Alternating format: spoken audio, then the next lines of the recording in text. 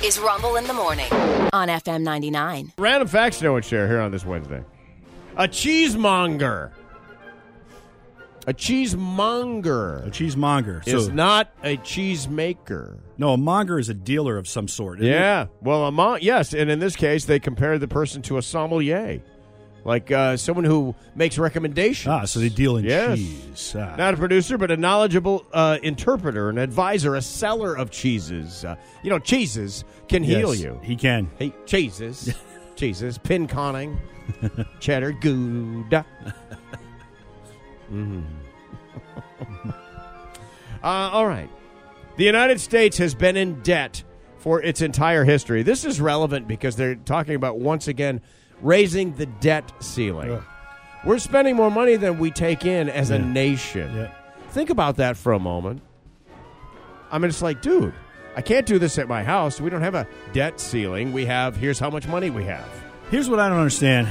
Yeah. But again, I'm stupid. Yeah. There's only like I'm a there, handful too. of countries that are not in debt. Yeah. Everybody else is in lots of debt. House of cards, pal. Well, you know what? And our economy truly is predicated on credit. Yep. People are, I would say most Americans are in debt. That if you shoved all your chips into the middle and took out what you owed, you'd have no chips. No. We allow people to Yeah. do this. We Yeah. we encourage it to Well, I some mean, if you degree. own a house, Yeah. you have no chips. No You know, doubt. yeah. No doubt about that at all. None whatsoever. Yeah. There we go. I'm getting hand signals over here. Yes. Some of them are good. However, there was 1 year in American history where we were not in debt.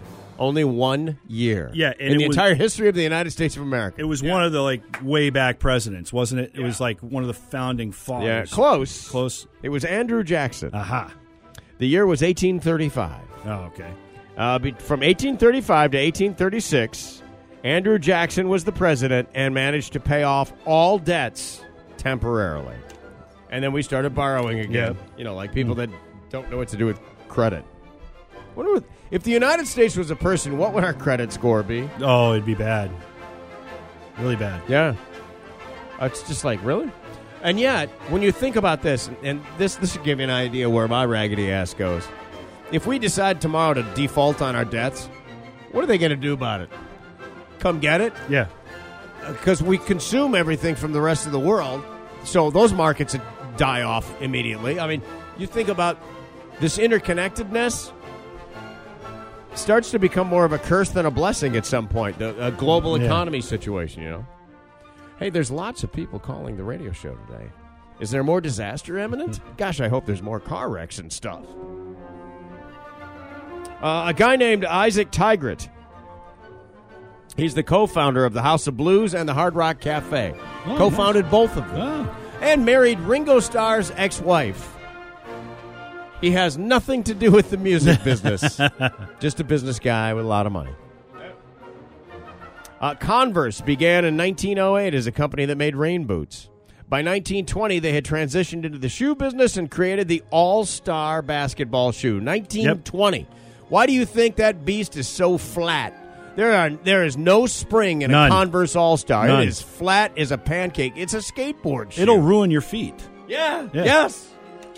Oh, man. I remember those kids. The kids in high school that came from money because they had the suede ones. Yeah. With the but the suede was dyed like blue or red or whatever it is, and it would kind of leach through into their socks. And well, it was kind of like a sulfur is what we called it, the color. Oh, that's right. I forgot.